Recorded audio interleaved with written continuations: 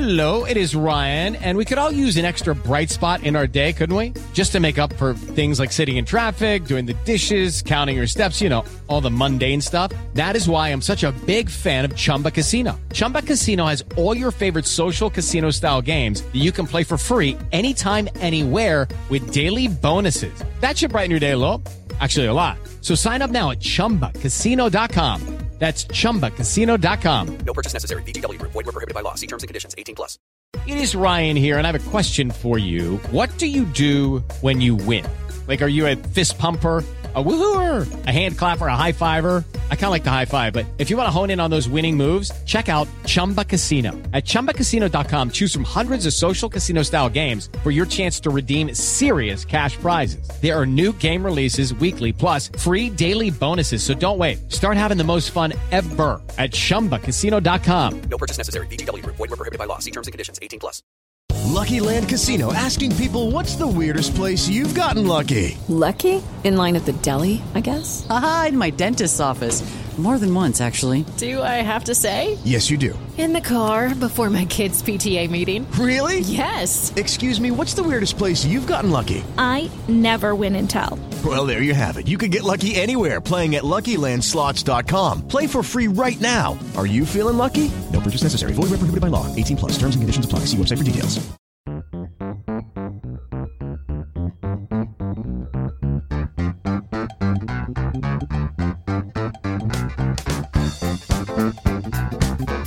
Hello and welcome to the Analyst Inside Cricket. I hope you enjoyed those last couple of editions actually of our show. We had a lot of fun with that number 11s and scary moments one, which of course you can still download.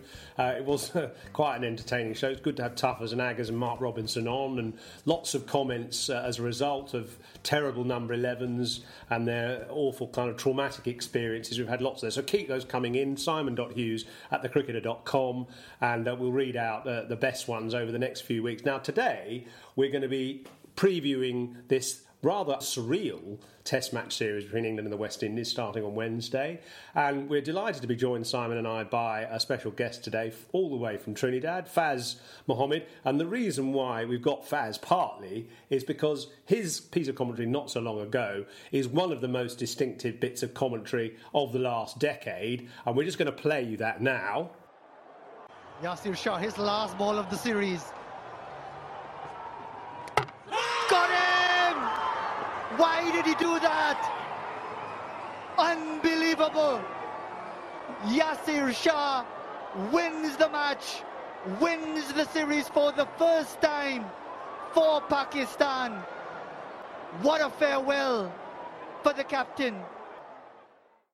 So, give us a little background to what the situation was in that match. Yeah, it was actually just prior to the West Indies' last test tour of England in 2017.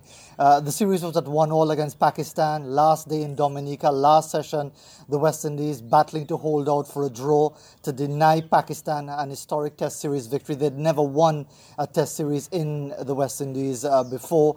And then Yasir Shah, who's been the tormentor of the West Indies in those 3 test matches, had just one delivery left in the penultimate over of the match. So the last ball at the other end was Roston Chase. He was at the non-strikers end unbeaten on 100.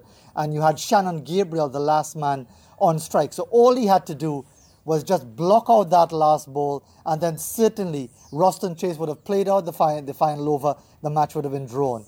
A lovely loopy leg break. He aims a big heave, gets a big inside edge onto the stumps. Obviously, why did he do that? Why did he do that?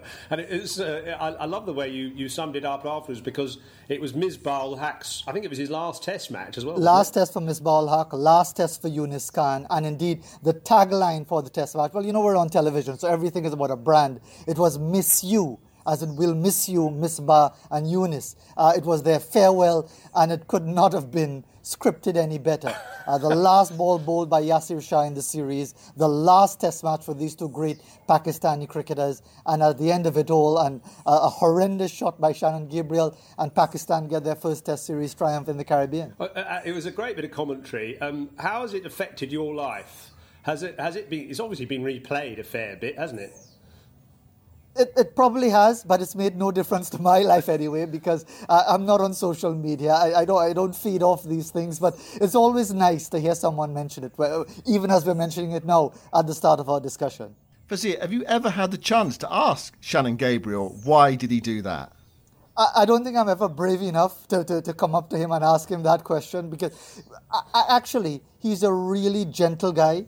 You see this incredible hulk of a man, and you think, well, the first thing you say to him the wrong way, and he's going to knock you into seventh heaven or wherever it is. But he's a really gentle person. But it's probably because you knew how much it hurt him to do that, because I was speaking to Ian Bishop the day after, and he said that Shannon told him he didn't sleep all night. He was virtually in tears, being tormented by what he did and so on. But I suppose at some point you get over it. But if he logs onto this podcast, I say, oh my God, they're talking about it again. And it's some 3 years ago. When are they going to let it go by? But no wonder. Why did I do that? Oh wow! It was just momentous anyway, in a bad way, obviously, for West Indies cricket, but in a way, it sort of encapsulated. It was a beautifully old-fashioned moment, actually, wasn't it? With a leg spinner bowling and everybody round the bat, and the number 11 having a big slog. It was throwback to the 1960s or something. Now, obviously, we always think about Caribbean cricket and beautiful sunlight and everything, and how it sort of brings a ray of sunshine into our world, actually, Caribbean cricket in general. But actually today, you're in Trinidad and it's pretty overcast, in fact. And how's it been in lockdown for you guys in Trinidad? Actually, for us, throughout the Caribbean, it hasn't been all that bad. I think what our authorities would have done, they locked down pretty quickly. You'll have to remember that our Caribbean territories are so heavily reliant on tourism that the last thing you'd want is to have a situation where there are widespread levels of infection and there's all the news traveling around the world that places from Jamaica to St. Lucia to St. Kitts to get all the way down to Guyana are having problems with COVID. For example, right here in Trinidad and Tobago, we've had a grand total of 130 actual cases with 8 fatalities. We're a population of 1.3 million. Now, the issue will always be about testing. We really haven't done a whole lot of testing, but just anecdotally, even if you were to double the numbers or triple the numbers, they really wouldn't be that bad. So I would say that in the Caribbean, we've fared reasonably well in managing with this situation. And even with that, we are still in lockdown, which is one of the reasons why I'm not in the UK to be part of this series, which I'd really love to be involved with. But it's just one of those things that at this moment, at this unprecedented moment in our global history, life and limb and health and welfare take precedence over everything else. Well, let's look ahead to this tour. Were there any doubts in the Caribbean that West Indies should come to England? I mean, obviously we've had, you talked about lack of infection, relative lack of infection in Trinidad and Tobago. Of course, we've had huge problems here. What about actually coming on this tour for the West Indies? I think the cynical reaction was generally that if it were the other way around, if the West Indies were the ones with a lot of infections and were asking England to come, would they come? Or would we hear all sorts of long-winded excuses about why England would not be able to come because of safety and other considerations? And we need to be honest enough with ourselves and recognize that this is about Cricket West Indies, who've taken a $3 million loan from the ECB, which we only found out secondhand. That it's an unofficial quid pro quo. Of course, they'll never acknowledge that. But Cricket West Indies are in desperate financial circumstances. And while they won't be making any money from this series, the way cricket is structured now, the host nation gets all the revenue. It is intended essentially not just to fulfill an obligation, because this test series was already scheduled for the month of June, but it's been pushed back a month because of COVID. It's an opportunity for Cricket West Indies to show to the ECB and the cricket world, look, we're prepared to help in your time of need, and when we're in need, we expect you to do us the same favour. So how has that gone down in the Caribbean, or in Trinidad and Tobago where you are? I think people are actually looking forward to the series. They're expecting that the West Indies may not necessarily win, may not necessarily successfully defend the Wisden Trophy, but based on what happened 3 years ago with that famous win at Headingley, they're really looking to see if the team can get it together as well as they did, certainly for that Headingley Test match, if not the matches either side of it. And that is really what the fans are looking forward to. Of course, we've also got some other developments in our Caribbean region. Guyana have had a general election on March the 2nd. They still haven't been able to declare a winner, and that has created quite a bit of anxiety. Our Prime Minister in Trinidad and Tobago has just announced our general election for August the 10th. St. Kitts had an election a couple weeks ago. So there are lots of other things happening that are detracting from interest in the cricket per se, but I'm sure once the first ball is bowled, 6 o'clock in the morning, East Caribbean time on Wednesday, people will be following what's happening. Is it a problem that you've got both Darren Bravo and Shimron Hetmyer missing? I mean, I'm worried a little bit about the batting, the West Indies batting, which, I mean, traditionally over the last 10 years has been a bit fragile, hasn't it? And actually the players that did well on that 2017, well, especially the win at Headingley, Craig Brathwaite and Shai Hope, neither of them have featured too heavily. They haven't made too many runs recently, have they? So is that a worry for you, their batting generally? It's a big worry. There's no getting around it. The fact of the matter is the batsman who has the highest average there is Shamar Brooks, averaging 34.2. And that includes 100 against Afghanistan last December. And he's just played 3 test matches. Even Shai Hope, who you mentioned, he averages 27. His high point was that those back-to-back hundreds at Headingley, those historic hundreds. Craig Brathwaite, who probably should have gotten back-to-back hundreds in the same match just ahead of Shai, his average has plummeted from close to 40 to now 33. So without a Darren Bravo, without a Shimron Hetmyer, the batting looks even more vulnerable, and there's no getting away from it. If the English bowl properly and the West Indies batsmen don't really fire, it could be a 3-0 whitewash.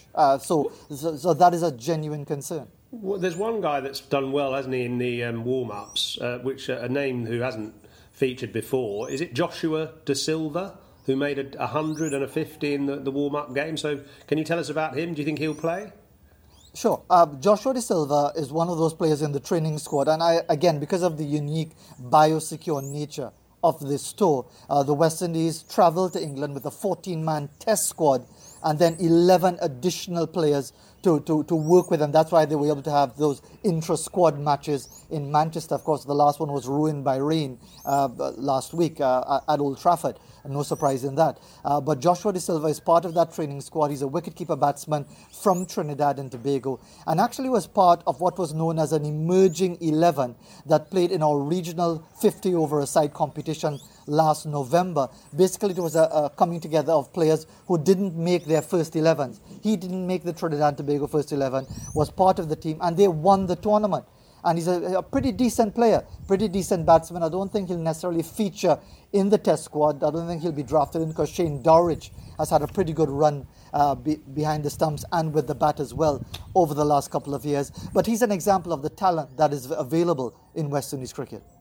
It seems to me, Fazir, West Indies' strength is in their quick bowling.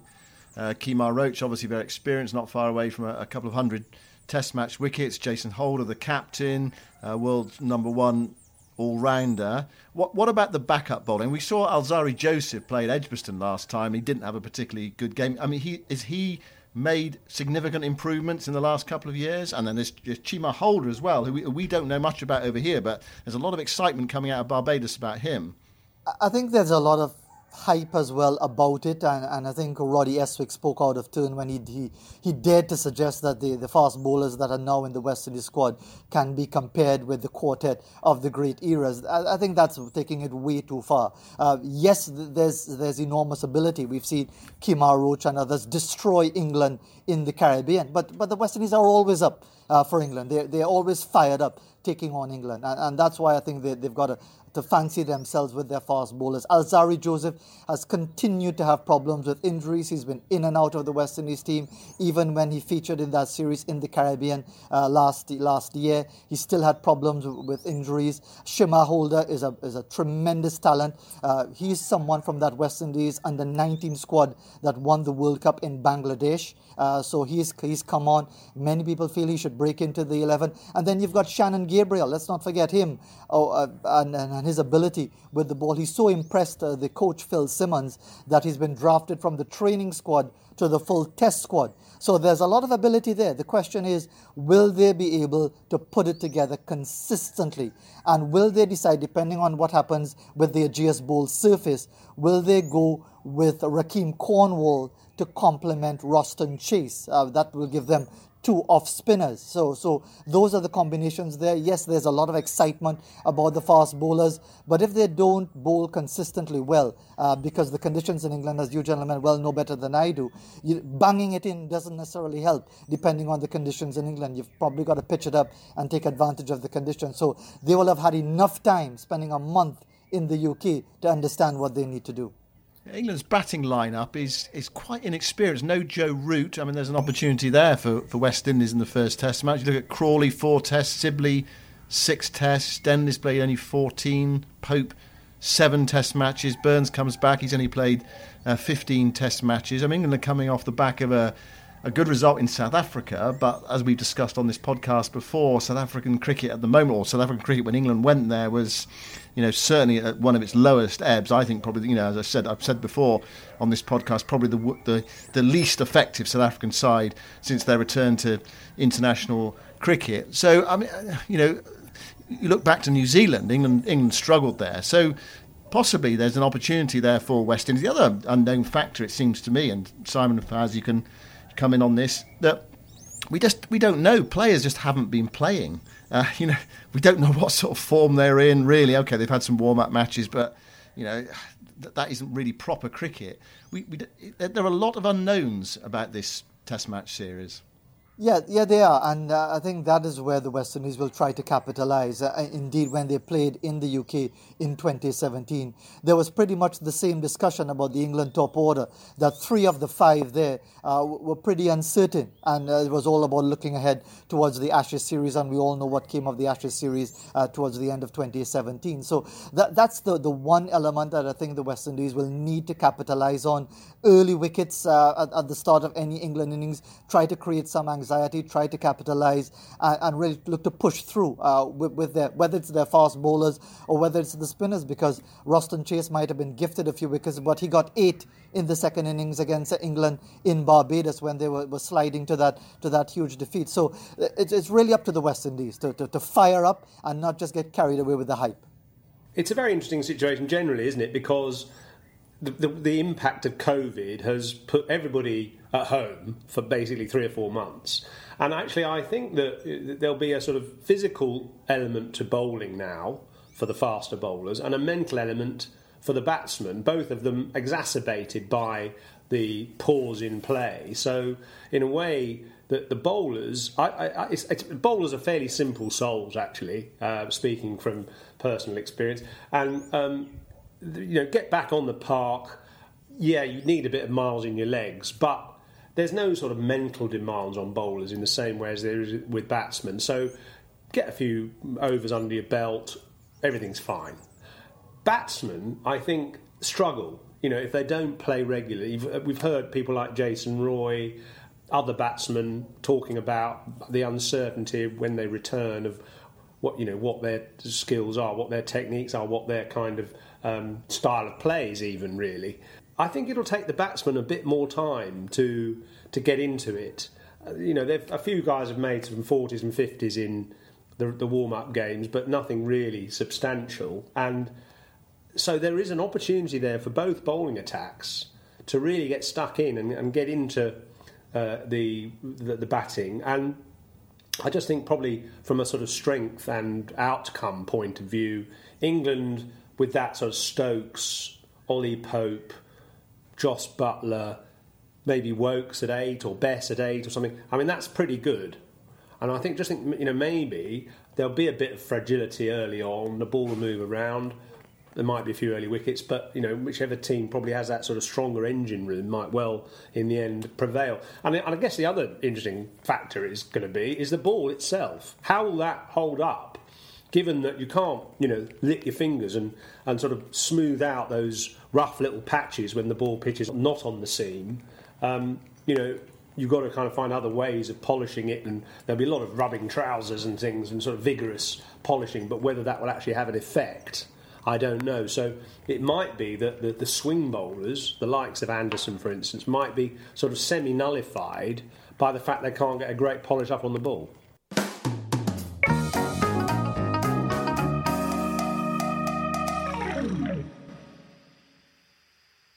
Who's going to bowl for England? That's the other question that needs answering. Stuart Broad has not missed a home test match for 8 years. But he was saying today that for the first time, England got the whole battery of fast bowlers fit. There's Anderson, there's Archer, there's Wood, there's Broad, and there is Woakes. And there's only going to be 3 from those 5, and they all make a very strong claim to play. I mean, it's quite exciting, the prospect of Wood and Archer playing in the same test match. Although listening to Chris Silverwood in the winter, there was a sort of feeling that they would rotate the one quick bowler they had in their squad through each test match. So say you have a situation where Archer would play one test match, Wood would play the next, Ollie Stone would play the next. That was sort of the idea that came out from their thinking. Yeah, I think Wood is going to be kept for Old Trafford because he's a hard, abrasive wicket bowler. And Old Trafford does tend to scuff up a bit and reverse swing, and he'll be really good there.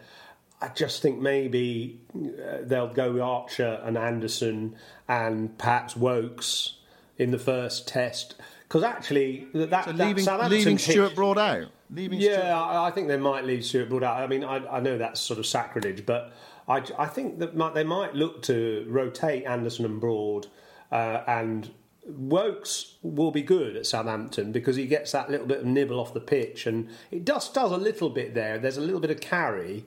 I think Broad and Wood might be more effective at Old Trafford, perhaps. Well, they've got a very intense schedule. There's no doubt about that, England. I mean, this series is quite intense with a small gap between each of the 3 matches, and then straight into a Pakistan series as well, which is very similar. So it's inevitable in the next few weeks that bowlers are going to be rotated. And actually, you look at England's game plan, and they have got this very definite game plan now, which is this top order, which basically is there to dig in, wear the bowlers down, isn't it? We saw it in South Africa, and the other plan is to rotate their fast bowlers. So they're definitely going to be able to do that, or it will be required of them actually in the next 2 months to put that game plan into action. We'll see it unfold in front of us in the next few weeks. Jason Holder's an impressive individual, isn't he? Top up there as one of the highest-ranked all-rounders in world cricket at the moment. Captain of a team who are, drawn from different islands and suddenly kind of piloted into England to play in this series against the backdrop of Black Lives Matter as well. He's an impressive individual.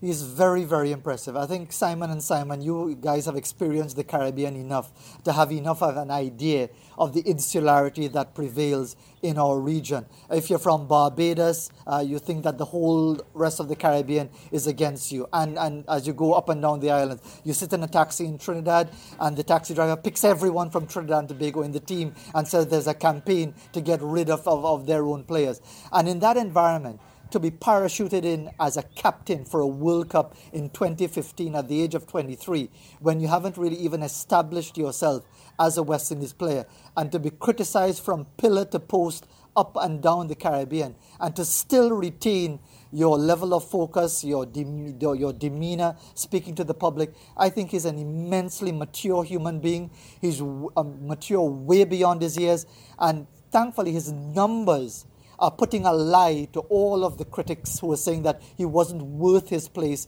in a West Indies team. And it doesn't mean that he will necessarily engineer the complete transformation of West Indies cricket, but I think a lot of people are gradually coming around to the realization that Jason Holder, as a man and as a cricketer, is a lot more than what they were thinking of previously. Who's the better cricketer, Faz? Ben Stokes or Jason Holder? I would say Ben Stokes is the better cricketer, but I would say Jason Holder is the better overall person, simply because of what he's had to cope with as a human being in a Caribbean setting. And there will always be pluses and minuses on both sides, but I think Stokes has shown by his record what he's capable of with bat and ball, his sort of talismanic personality. Holder is a lot more understated, but as England found out last year when he got that double 100, he can certainly turn it on when the time is right. Yeah, I mean, the series is built up here. The series is being built up here a little bit as sort of Stokes versus Holder, the battle of the two best all-rounders in the world. Actually, Holder is number one at the moment, ahead of Stokes. I mean, it's easy to just push together the two personalities, the two captains, as it turns out, as well in the first Test match. That's something we haven't talked about so far. Ben Stokes as England captain. What sort of captain are we expecting, Yoza? I heard a quote from Stokes the other day saying, I'll go with 9 slips and a gully, and the point's been made, hold on, are you going to have no bowler or no wicket-keeper then? I think he'll be really good, and I think that if you look at the sort of England players over the last couple of years, often the captain goes to Stokes first. A Root or Morgan will go to Stokes. What do you think we should do now? Sometimes the captain goes off the field, Root goes off the field, and Stokes is in charge for a bit as vice captain. And I think he's got obviously massive respect from the other players. He's also got a tremendous knowledge of the game. He's always got ideas. You can see him sort of at slip, thinking about the game. He's got a very active mind. He's been a great understanding of bowlers. I feel sometimes with captains who are batsmen, they don't really understand bowlers. But Stokes, as a bowler himself, will understand bowlers and will probably be a bit more tolerant with them. And I think actually it's the perfect scenario for him, because obviously he's a tremendous cricketer who's involved in all facets of the game. So to expect him to be captain for a whole series or a year or whatever is really tough. But for one game, absolutely ideal, because he can stamp his mark on it without having the burden of being captain for the whole series. We should finish by asking what we think is going to happen. It's an invidious question to ask in a way. We can only be made to look like fools. What do we think is going to happen in the next month and these 3 Test matches? Are England going to win comfortably? Can the West Indies challenge them? Can West Indies win, defend the Wisden Trophy? What do you think, Fazir? Well, as someone who's been quite comfortable being made to look a complete fool with all these predictions over many years, I'll say England 2-1. Simply for the fact that the point that you mentioned about Ben Stokes is interesting, because I think what the West Indies usually rely on is the English media turning on their own players after the first day's play, when things don't go exactly as everyone predicted, and all of the second guessing and so on happens to take place. And for the West Indies, if they can recapture some of that spirit that they've shown over the last couple of years, I think they would have gelled together beautifully over the time that they've been in isolation. That might be a plus for them. So I think they'll be competitive, but the concern about the batting, that will be a major concern. I don't think they can paper that over at all. And I think England home experience, the fact that they've got some quality players, even without a Joe Root in the first Test match, I think they should be able to edge it 2-1. Yeah, I sort of think 2-0, only because I think one of the tests will be washed out at a crucial moment. 2 of the games are in Manchester. Probably one of those games will have a blank final day or a blank couple of sessions or something like that, late July weather. So I can't see the West Indies making enough runs to really put England under pressure enough to win a Test match. So I sort of think England will win 2-0. We'd like your views, everybody at home, on who you think will be the man of the series. I'm going to go for Rory Burns, I think, as man of the series. It's a bit of a long shot, but I just think he's got that determination, and he's got the chance, obviously, to bat at the top of the order again after his injury. So I'm going to go with Rory Burns. Simon and Faz, name your men of the series, potentially. I'm looking forward to Jofra Archer playing against West Indies, looking to see how that turns out. As for the series prediction, I mean, logic tells you that England should win. I think what everyone is hoping for, though, after this months and months without any cricket, is a really competitive, sort of no-holds-barred series, really, cut and thrust, really good, tight, aggressive cricket from both sides. And that's what I'm looking forward to. I hope the series is not a damp squib. Let's hope that it isn't. And from a West Indies perspective, I'm hoping for Kemar Roach to get those 200 Test wickets and achieve that landmark. And if he bowls as well as he did in the Caribbean and pitches it up a bit more, which he's already said that he will, to make the adjustment, I think he could be the man of the series. Even if the West Indies still lose the series, I think he could still have an outstanding 3 Test matches. He does bowl a heavy ball, Kemar Roach, doesn't he? My goodness, he's a real tremendous, sort of hard-working bowler who really makes the most of his hugely powerful shoulders, doesn't he? Faz, thank you very much for your time. I noticed the weather's just slightly improving in Trinidad now, so hopefully you're up for a decent day of weather in Port of Spain. We'll be talking to you during the Test series as well. Simon, you're going to be in the bubble, actually, so good luck with that. We'll talk to you from the biosecure bubble in Southampton on Wednesday. Give us who you think might be the man of the series in your view back home. simon.hughes@thecricketer.com, and we'll be talking to you every day of this series, reviewing the day's play. Thanks very much for listening.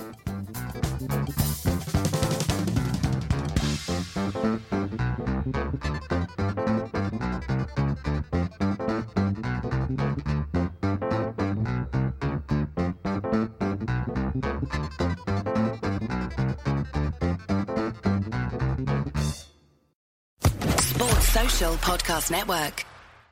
Judy was boring. Hello. Then Judy discovered ChumbaCasino.com. It's my little escape. Now Judy's the life of the party. Oh, baby, mama's bringing home the bacon. Whoa, take it easy, Judy. The Chumba life is for everybody. So go to ChumbaCasino.com and play over 100 casino-style games. Join today and play for free for your chance to redeem some serious prizes. ChumbaCasino.com. No purchase necessary. Void where prohibited by law. 18+ terms and conditions apply. See website for details.